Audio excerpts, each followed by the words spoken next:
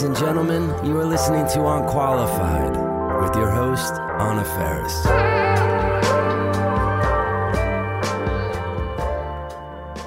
you want a burrito? Oh, no, you're a vegan. You do? They're not vegan. They're not vegan, but we do have guacamole and chips over there. Well, then I'm all set. Okay. I'll eat those as soon as we... I'm not going to eat them on the show. I'm going to linger and eat chips. Good. And then I'm going to head out. No, okay. All right. Well, I'm not saying I'm leaving right now. I'm saying when this is over, I'm going to head over there and I'm going to eat. Ooh, I see you have Raisin Bran too. Yeah. Now let's figure out who I am. Yeah. Should I start? Yeah. Mattiel Tig O'Callahan Notaro, born March 24th, 1971, is an American stand-up comic, writer, radio contributor, and actress. Can you slow down a little bit? Yeah. Sorry, I got excited when I saw all the things I could do. She is known for her deadpan comedy. Her acclaimed album, Live, was nominated in 2014 for the Grammy Award for Best Comedy Album at the 56th Annual Grammy Awards. I lost. Wait, maybe speed it up just a little. The special Tig Notaro, Boyish Girl Interrupted, was nominated in 2016 at the 68th Primetime Emmy Award for Outstanding Writing for a Variety Special. Didn't win. It also was nominated for the Grammy Award for Best Comedy Album at the 59th Annual Grammy Awards. Let's get to it. This is really thrilling for me to have you here. May I call you Tig? In quotes, yes. Okay. But I appreciate it. I was told to bring something weird. Yeah, did you? Orange juice. Yeah. It's just, it's unusual. Yeah. So I was thinking about how you are famously deadpan, and I'm sure everyone talks about this. But I was thinking about how on late night talk shows, you are remarkably steady and hysterical. Thanks. And I am like a rabbit that's about to be slaughtered or something, that's like super eager.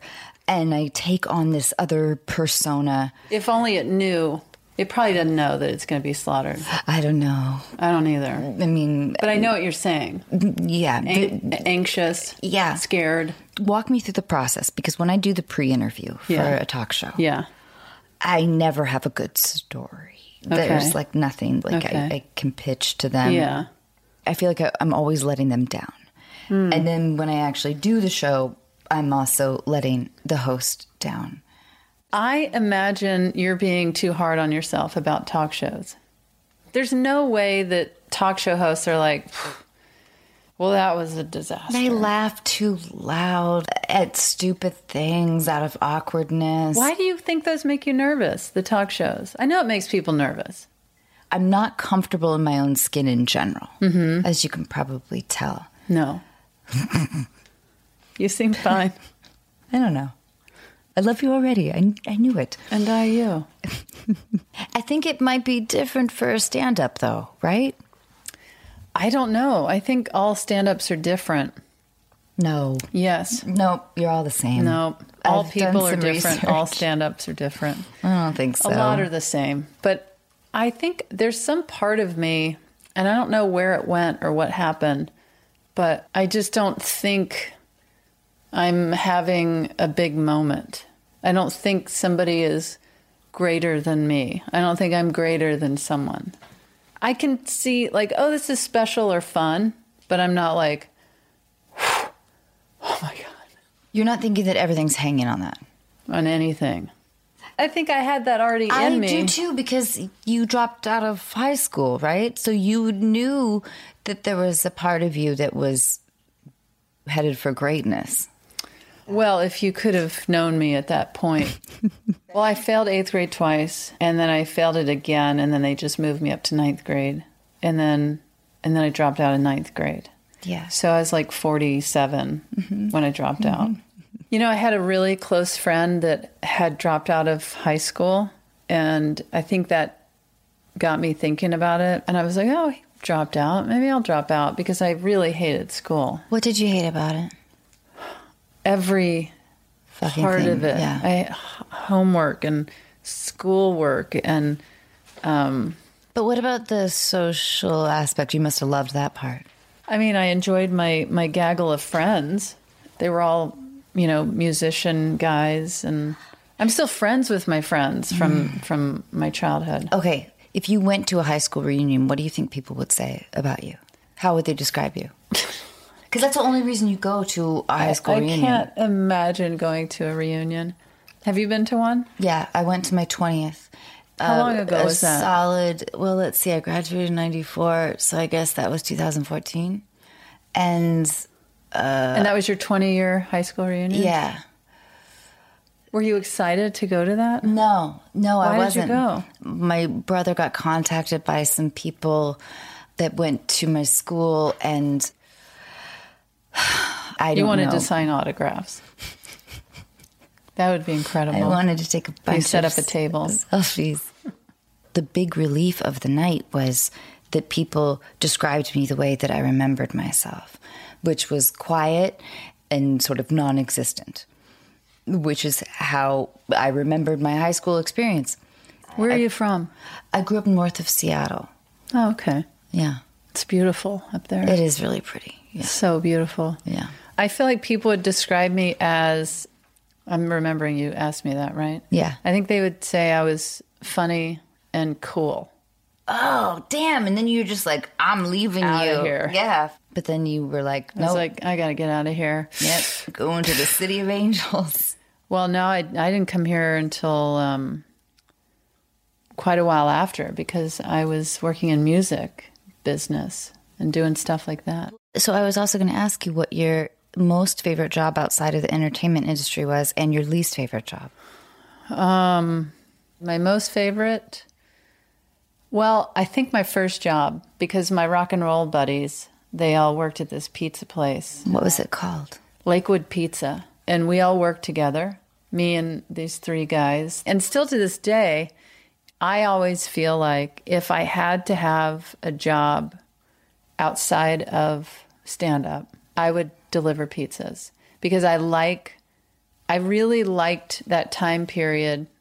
I would really love getting in the car, driving to someone's house, listening to music and smelling pizza. Yeah. And then getting tips. I was up in Orcas Island. Yeah, isn't it gorgeous? Oh my gosh. What were you doing up there? My wife was booked in a movie, and then she couldn't do it. And they had asked me to do a one-day role in the movie where she was one of the stars. And I was like, oh yeah, I'll go up and do a day on the movie, and then we can bring the boys and just have a little vacation. And then Stephanie couldn't do it anymore. And then I thought, well, I'll still just go do my day. And I did not read the script. And I just said yes to this. And luckily this movie isn't coming out. It completely fell apart.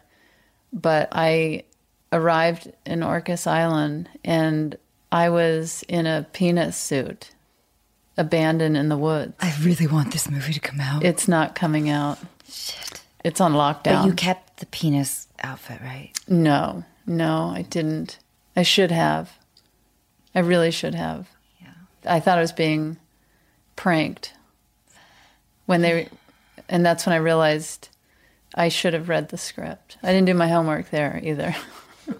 I didn't do my homework. But you liked Orcas Island, though. I considered I would abandon my life and just move out there. But Stephanie's pretty attached to Los Angeles. Where is she from? Los Angeles and New York. She went back and forth. Okay. Yeah. That's kind of sophisticated to be bi-coastal. Yeah, but it's not what you think. Let me be more specific. Orange County and Buffalo. Okay. Yeah. Sorry. I mean, she's sophisticated, certainly, but it's not like she was jetting back and forth between Hollywood and Manhattan. Can I ask you something else, though? Yeah. When you found out you were having twins. We did IVF. We put in 3 embryos. We hoped for twins, and we got them. And now they live in our house. My God. And it's hard. Max and Finn. Yeah. They're going to have their own secret language. Mm-hmm. Do you want to hear something crazy? Yeah. When I was fueling up the car to go to the hospital for their birth, I pulled into the gas station, and the car in front of me I promise you, had a piece of paper taped to the back window that said FinMex. What was that about? That was my question. And I Googled it, and it's a production company. Hiring for your small business? If you're not looking for professionals on LinkedIn, you're looking in the wrong place. That's like looking for your car keys in a fish tank. LinkedIn helps you hire professionals you can't find anywhere else, even those who aren't actively searching for a new job but might be open to the perfect role. In a given month, over 70% of LinkedIn users don't even visit other leading job sites. So start looking in the right place. With LinkedIn, you can hire professionals like a professional. Post your free job on linkedin.com/people today. I was like, took a picture of it, and I couldn't believe what I was looking at. I want to hear about worst jobs too. So you worked at a coffee shop. Yeah. Well, that wasn't your worst job though. It wasn't great. I mean, it was when I first moved to Los Angeles. Was it like a chain? No. It was known as a lesbian coffee shop in West Hollywood. It's called Little Frida's. And I worked behind the counter, and I remember there was a line out the door for coffee. All the time? No, this one moment. And I'm behind the cash register trying to, punch in the numbers. I messed it up. I had to get my boss to come help me. And this woman said, it's not too late to go back to college or to go to college. And then, oh man, I was so humiliated. Oh, what a fucking bitch. That was with a line waiting. And I said to my boss, I was like, God, I want to go out to there and interrupt her and her friends. And I just want to say, oh, you know what? Because of you, I just quit my job and I'm going off to college. And I remember my boss said, who is still a friend of mine, and she said, that'll do nothing. What you should do, and I will support this, is go out to her table and say what you said to me was so offensive and inappropriate. And she said, you can't fight fire with fire. So going out there and being sarcastic is not going to do anything. And you'd be the bigger person if you just were direct.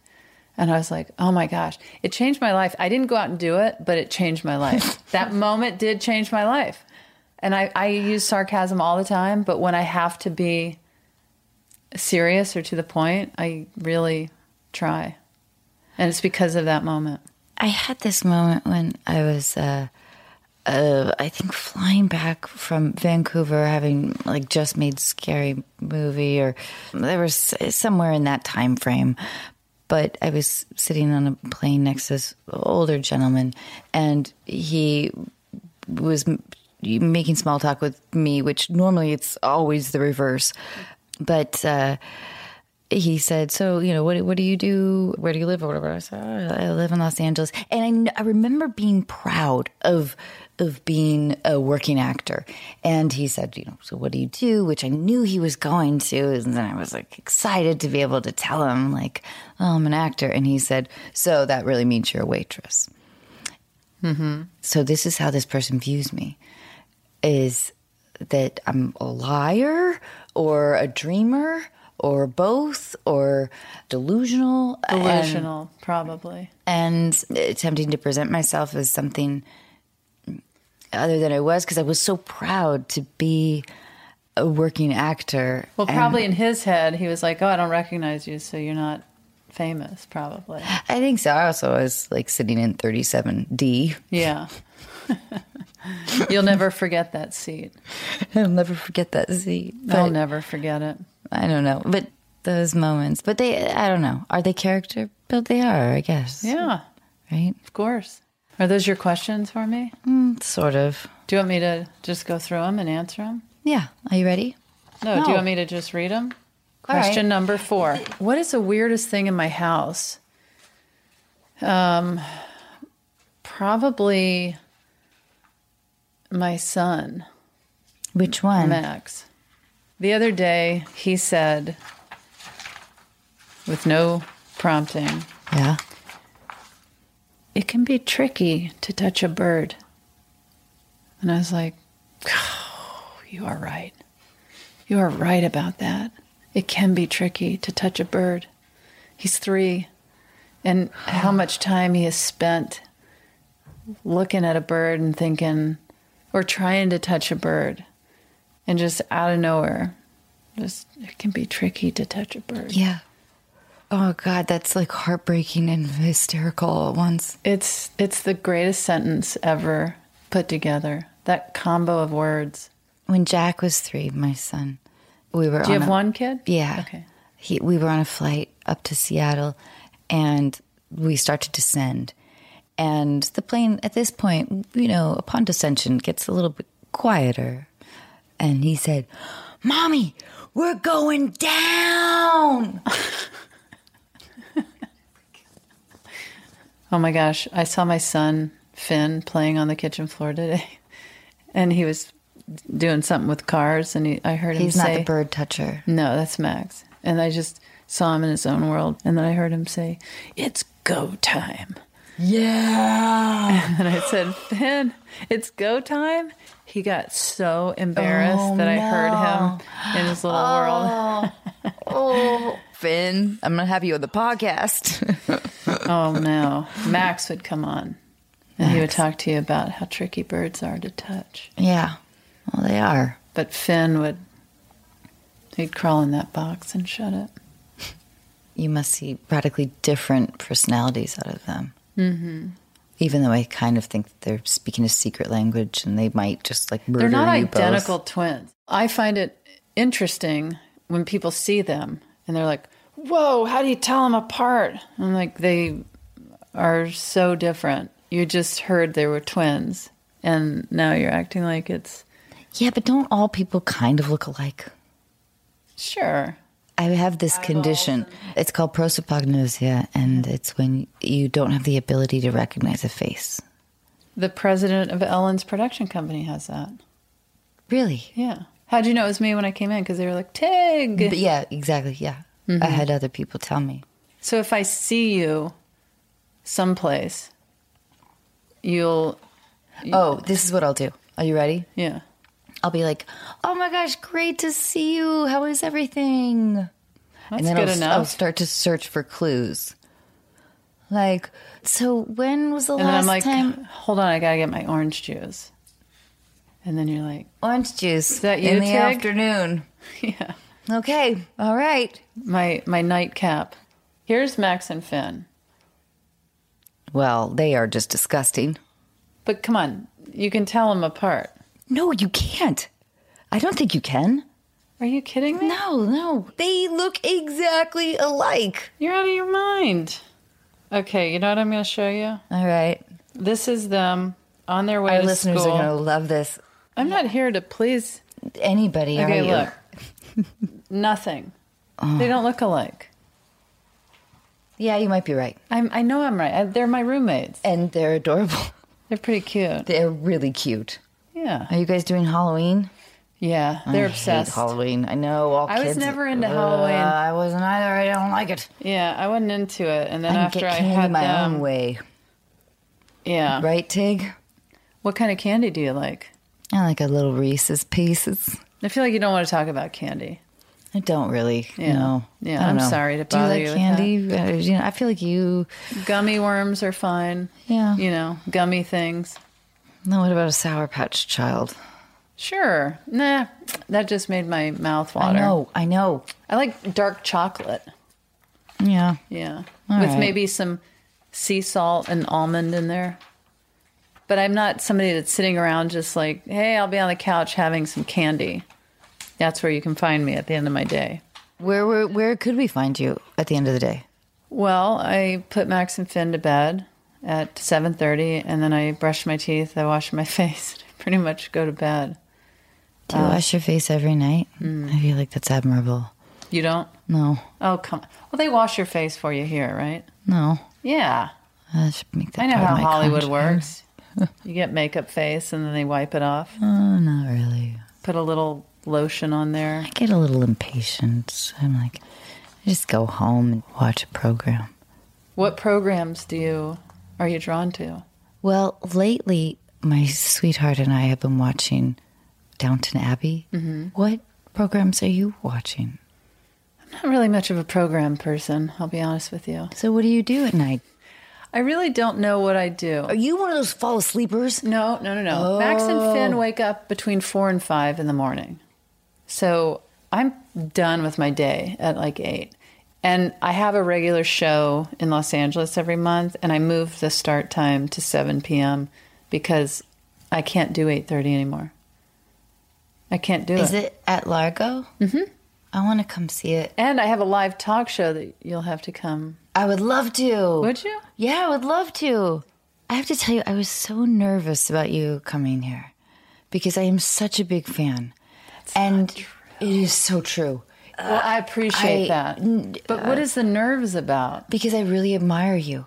You're fucking hysterical. And the arc of your storytelling is fascinating to me. And when you tell your Taylor Dayne story, you go through these moments where there's like the recognition of being a fangirl, but then also like, but I'm going to push this. But the fan part, I wrote that before I had cancer.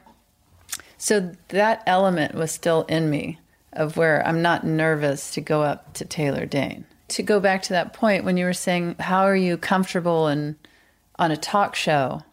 That story, I think, shows that. I'm genuinely a fan of Taylor Dayne's, but I wasn't like, oh my gosh, I'm so nervous to go up to... I was just like, hey, I love your stuff. And then she was rude. And then I was like, that's hilarious. And then so when I kept seeing her, it just became a science project to me. So has your comedy changed from before, like pre-cancer to post-cancer? It has, because when I went on stage, I mean, my comedy has changed since the first time I ever told jokes. When I first started, I was all about the written word. It was very concise. It was real tidy. This is my little joke, and I would deliver it, and then I would deliver another joke, and I would leave the stage. And then as time would go on, I remember I wrote a 3.5-minute joke, and then I remember wanting to utilize a prop. The stool. The stool, yeah. I love the stool. You're kind. And then when I wrote Taylor Dayne, that was like a 14-minute story. And then when I had cancer and I went on stage, I had never shared personal details, like really personal, even though everything I've shared on stage is always born out of truth. I hadn't really exposed personal details. And so that changed in that moment. There have been times in my process of performing and writing where I've thought, well, I can't do this because I've written one-liners. I can't do a 3-minute joke. And then I thought, well, I want to push this stool, but that's not really my thing. I just stand here and tell jokes. And then I thought, I want to do it. So I did it. Taylor Dayne's 14 minutes. I did that. I said that I had cancer. And I feel like you can get stuck in a corner if you start to believe that you're the one-liner person, or you're the storyteller, or you're the truth teller, or you're the prop comic. And if you really want to do something else, you should do something else. And in that moment, when I went on stage, when I had been diagnosed with cancer, I thought, I've never done this, but I'm just going to share what's going on. And after that, it just became one more thing that changed in my process. When I started this podcast, part of it was a reaction with being on this show that I love, Mom. And I love doing the show, but I didn't have any sense of creative control or the idea of narrative over my own life. Not that that was my purpose necessarily, but it became like this side effect.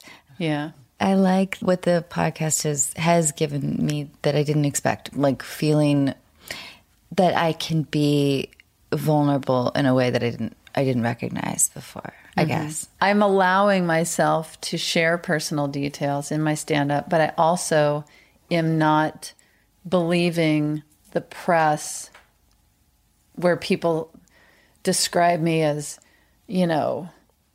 I bear it all on stage and I just tell these stories and What makes you resistant to that? I'm not. I'm saying that's a part of me. Right. But there's also nonsense. Right. I love silly nonsense. And I'm not just going to, my album exploded after I came out with my personal stuff that was going on. And I could have believed, well, this is the new me now. This is what I do. I find the truth in the hard stuff and the comedy. That's there. I'm happy to talk about it. But I've also allowed myself to swing in the other direction and just do utter nonsense. Because I feel like whether it's one-liners, Taylor Dane for 14 minutes, saying that I have cancer and making light of it, pushing a stool across the stage, I want to have the freedom to do whatever I want to do, when I want to do it. I have an Instagram account for my cat, and it was only my cat. And then I started doing more stuff, like I would appear in a picture, and then all of a sudden it was my Instagram account. And then I just, one day, maybe only a month ago, I was like, oh God, oh my God. And I just deleted it. What was the impetus? This is Paige, the co-host of Giggly Squad, and I want to tell you about a company that I've been loving, Olive & June. Olive & June gives you everything that you need for a salon-quality manicure in one box. And if you break it down, it really comes out to $2 a manicure, which is absolutely insane. It's also so easy to get salon-worthy nails at home with Olive & June. The difference between how your nails used to look when you did them yourself and now with the Mani system is a complete game changer. The best thing about Olive & June, too, is it's a quick dry. Dries in about 1 minute, lasts for 5 days, and full coverage in up to 1 to 2 coats. Visit oliveandjune.com/perfectmani20 for 20% off your first system. That's oliveandjune.com/perfectmani20 for 20% off your first system. Hiring for your small business? If you're not looking for professionals on LinkedIn, you're looking in the wrong place. That's like looking for your car keys in a fish tank. LinkedIn helps you hire professionals you can't find anywhere else, even those who aren't actively searching for a new job but might be open to the perfect role. In a given month, over 70% of LinkedIn users don't even visit other leading job sites. So start looking in the right place. With LinkedIn, you can hire professionals like a professional. Post your free job on linkedin.com/people today. For that. I felt like I was in this abyss where I was like, what am I doing? What am I looking for? Why am I don't know. Yeah. It just felt weird. It's not like a judgment about it. I was curious if I really felt attached to that or if I was just doing it because that's what people do. And then when I deleted it, I've never looked back. Maybe tonight I'll post something on my cat's Instagram. But I'm like, oh, what was that all about? I completely agree. Mm-hmm. I find it like looking through like women's magazines where you, after you put it down, you feel bad about yourself. That constant looking for approval. I just don't find a ton of fulfillment out of it. Having said that, I love it when people like things or whatever, but I just don't know if it is Cinderella's shoe for me. Right. I just don't know. I don't know either. It's like people sign in your yearbook. Yeah. Have a great summer, or we're going to be friends forever. Yeah. It's like, what is it going to be? What's it going to be? What's it going to be? So your burritos are specifically for this podcast? Yeah. And who supplies the burritos? Do you need to know? Yeah.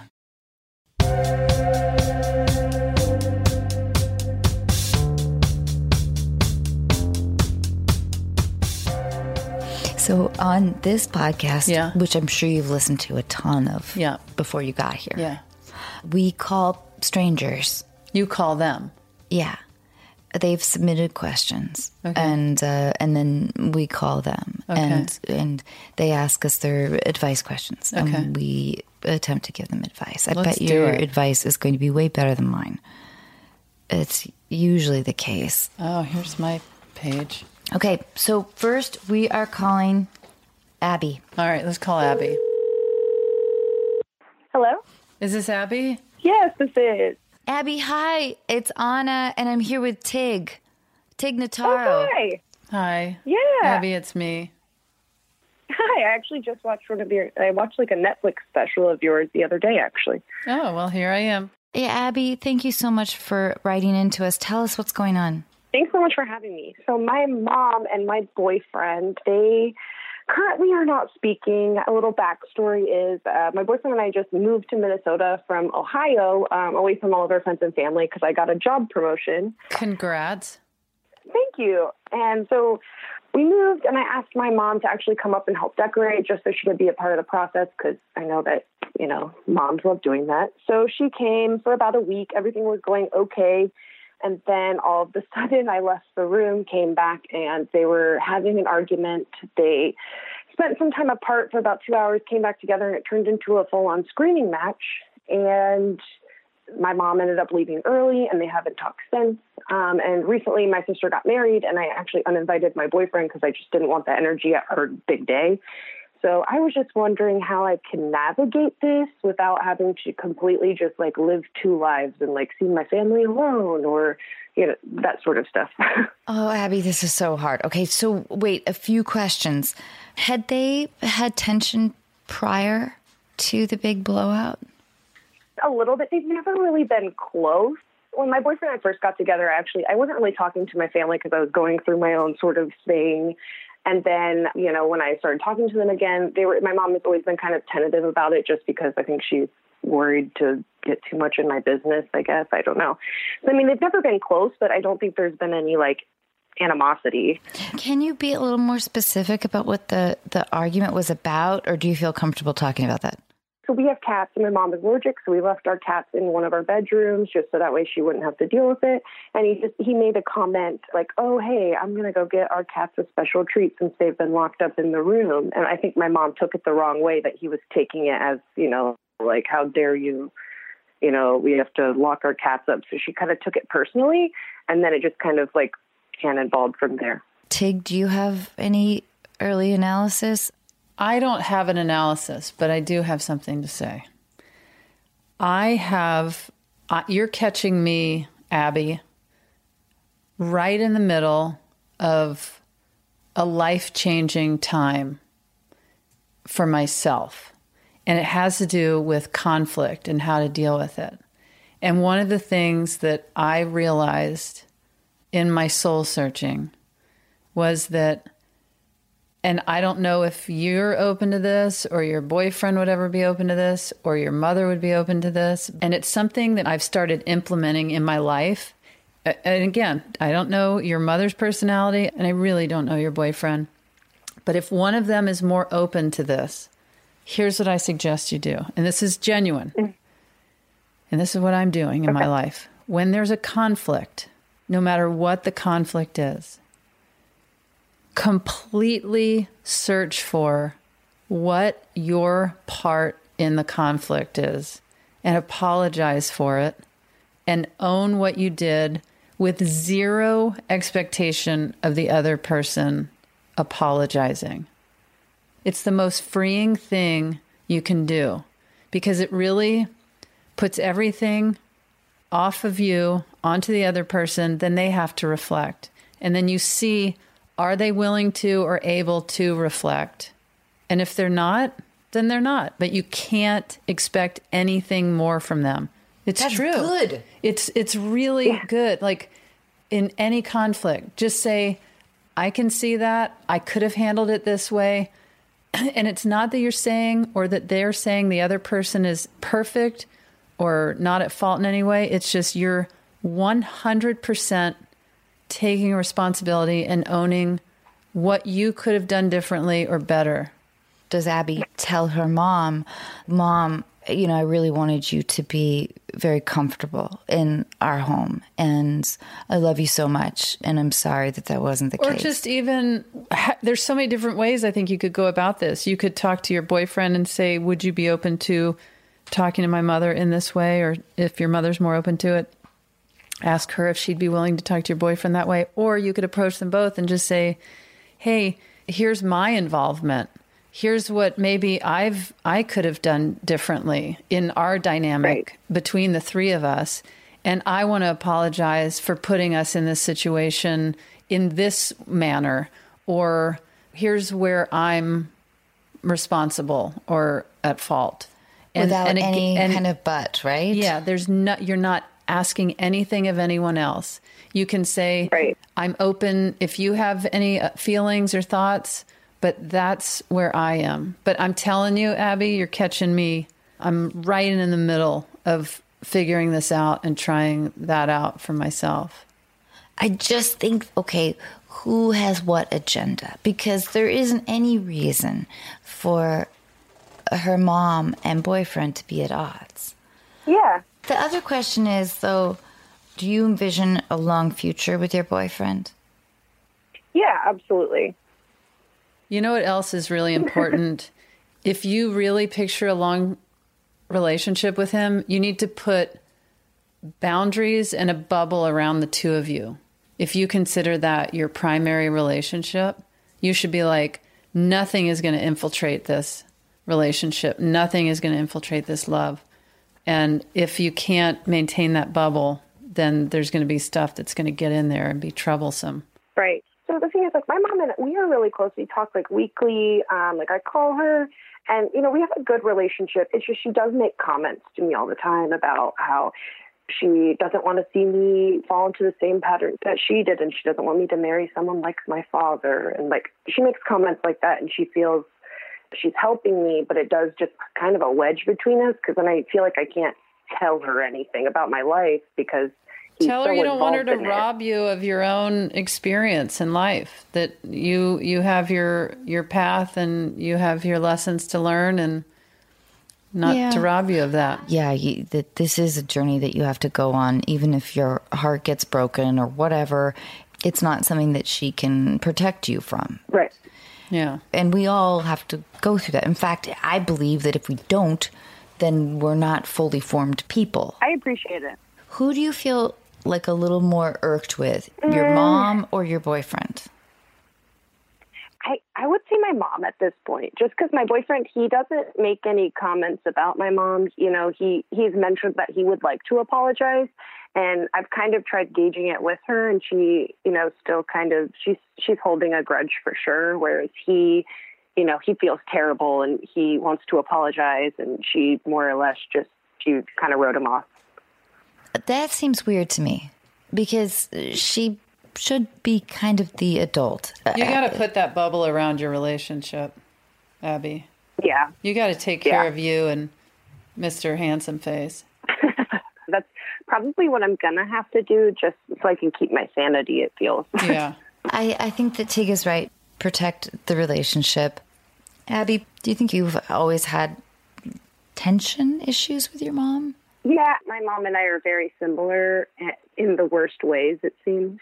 So there's always been a little bit of tension. I love her to death, but yeah, I mean, as I get older, I realize that it's okay to distance myself a little bit. Yeah. Wait, and do you have a sister? I do have a sister, yeah. Older or younger? Older. And is she married? Yeah, she recently just got married. And does she have kids? She does not. Does your mother like who your sister married? Loves him. Oh. Yeah. Oh. He's like the perfect man. He's, from a small town. His family lived. They're all very close. Yeah. He's So like focus is husband. all on you. So it's like anytime people who are addicted to drama, they need to like recalibrate their focus.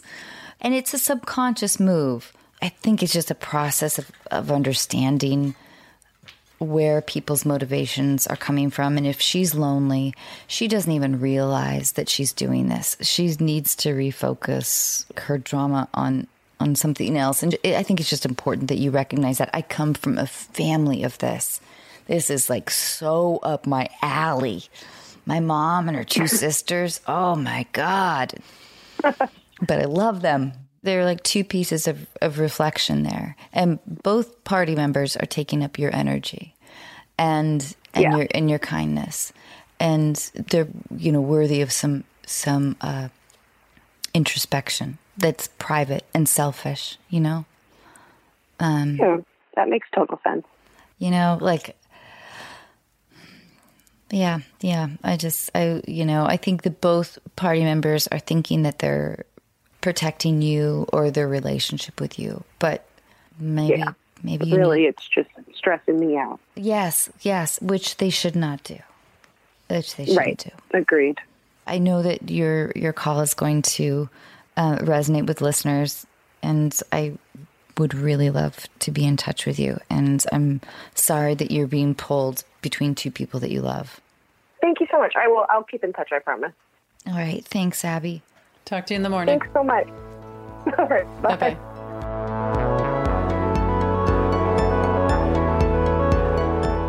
Your advice, Tig, was amazing. I'm But right in the I middle felt of it. How do you ask within 20 minutes, do you love your boyfriend You just ask. as much as he loves you? Sure. Like, ask. what's like? Get down to it. I'll ask the hard all questions. right. Hello? Hi, Jerry. It's Anna Ferris.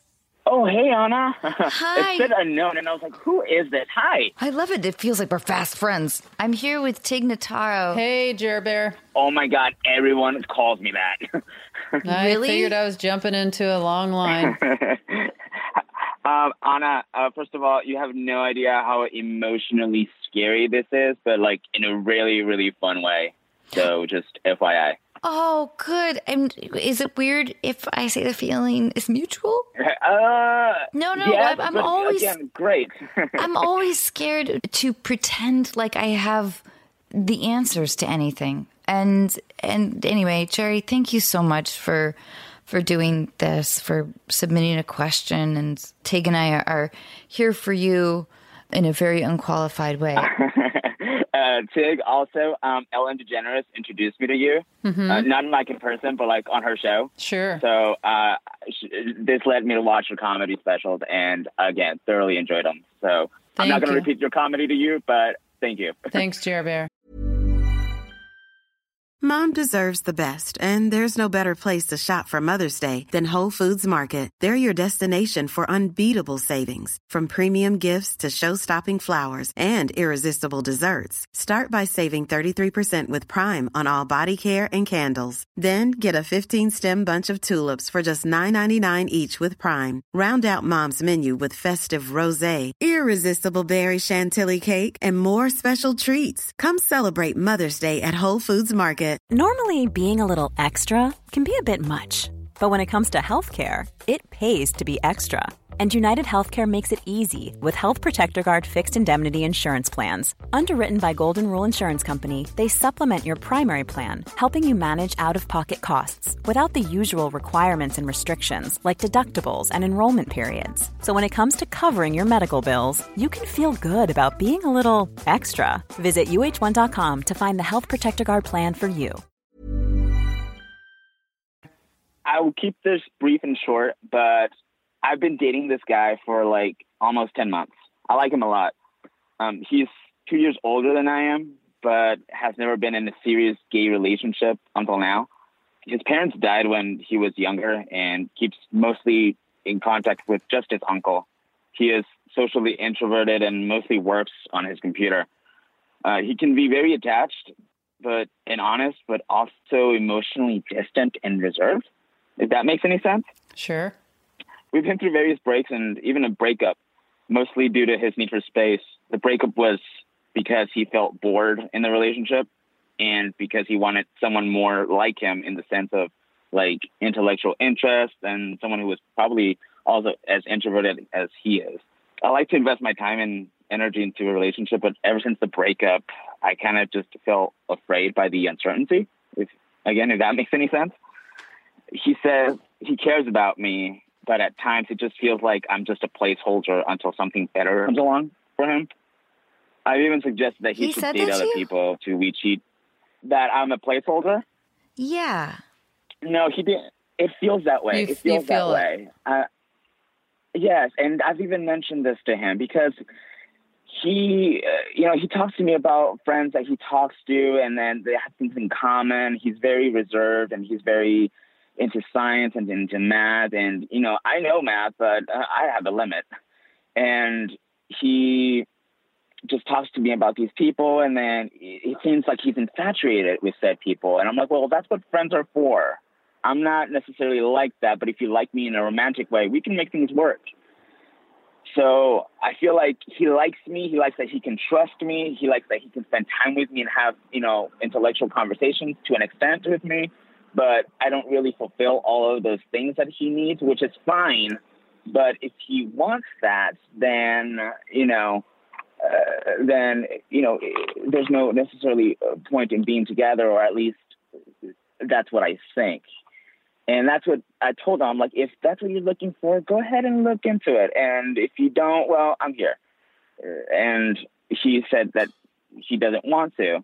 And he plans to move to Seattle in a year or so for school. And we've talked about that. And he's expressed interest in making things work until then. So therefore, my question is, like, do I stay on board, deal with the uncertainty and the probable future breaks and see how things go? Or do I just, protect my heart, give him his space, allow him to figure himself out? I think you should mirror what he does. I think that you give mirror him what he does? Yeah, I think you give him space, and if he reaches out to you, respond, or if he wants to spend time together. But I wouldn't invest too much. I always think in terms of, if you're interested in buying a car, you're going to make sure you get a down payment, and you go and you talk to the dealership and you're like, I want that car. You should be doing that. He should be doing that. You don't just kind of let the car sit and go, yeah, I want it. Because somebody else is going to buy the car.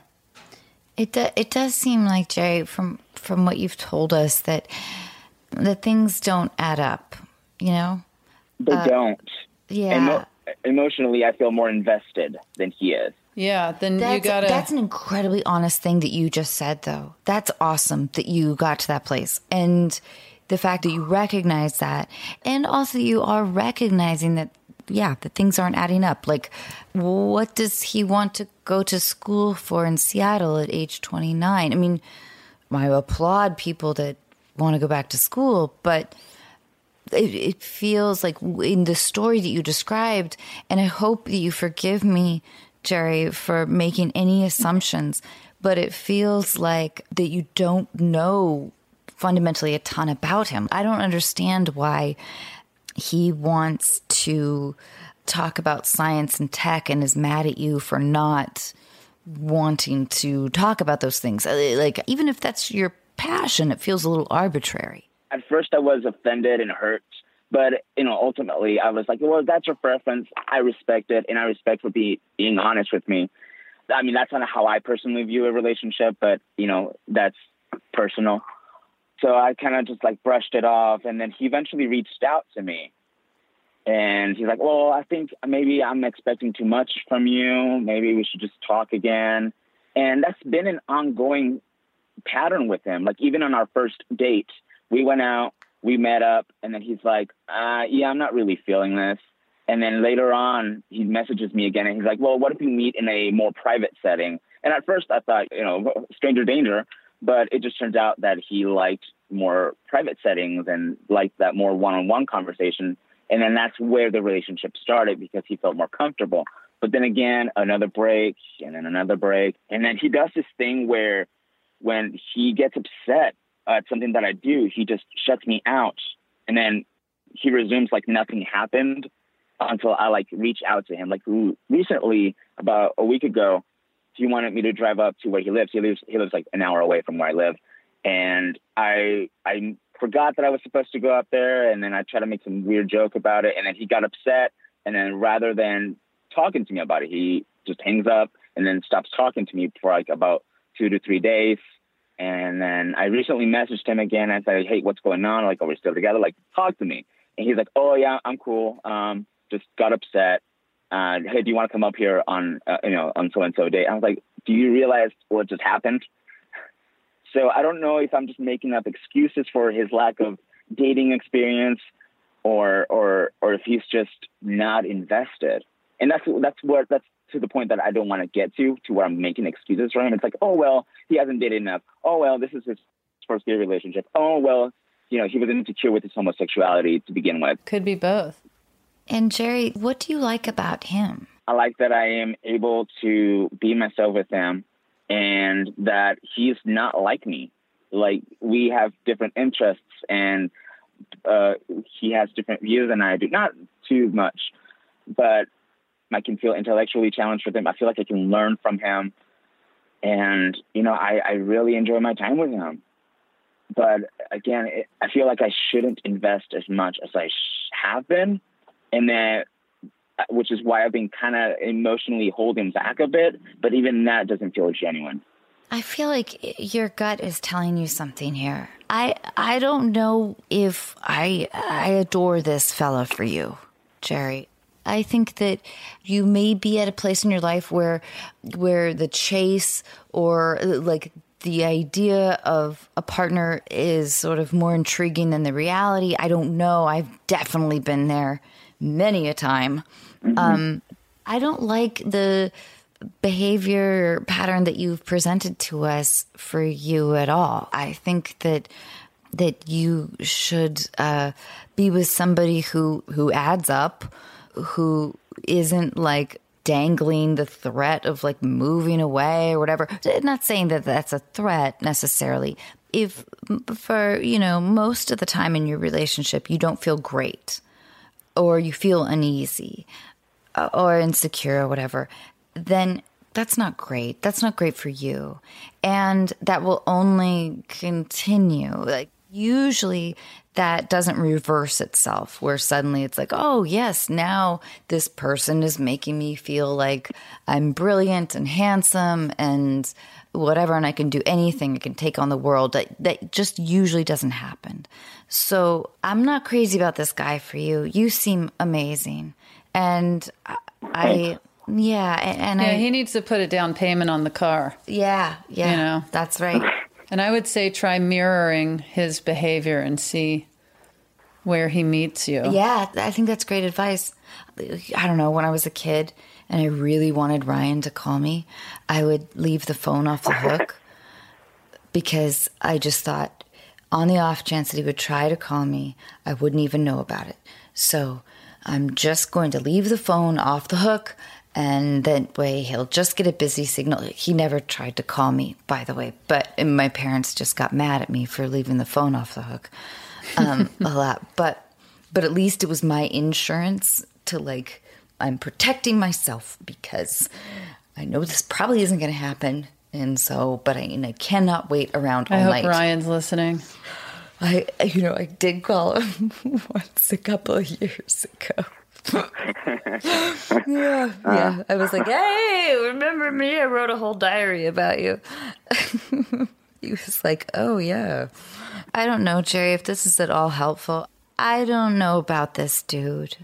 And I do, you know, I want you to protect yourself. And with any luck, we will all go through heartbreak in our lives in various stages. But I do think that you're already clocking these early warning signs, and the mystery doesn't fully add up. And I want you to feel protected.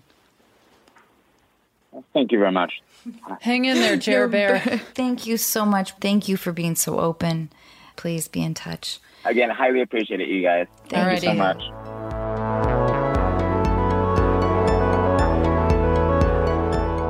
You gave amazing advice. I was more nervous about meeting you, than I've been in quite a long time. It was my pleasure. Yes. I had such a nice, enjoyable time, and I think we just changed these people's lives. How does this end?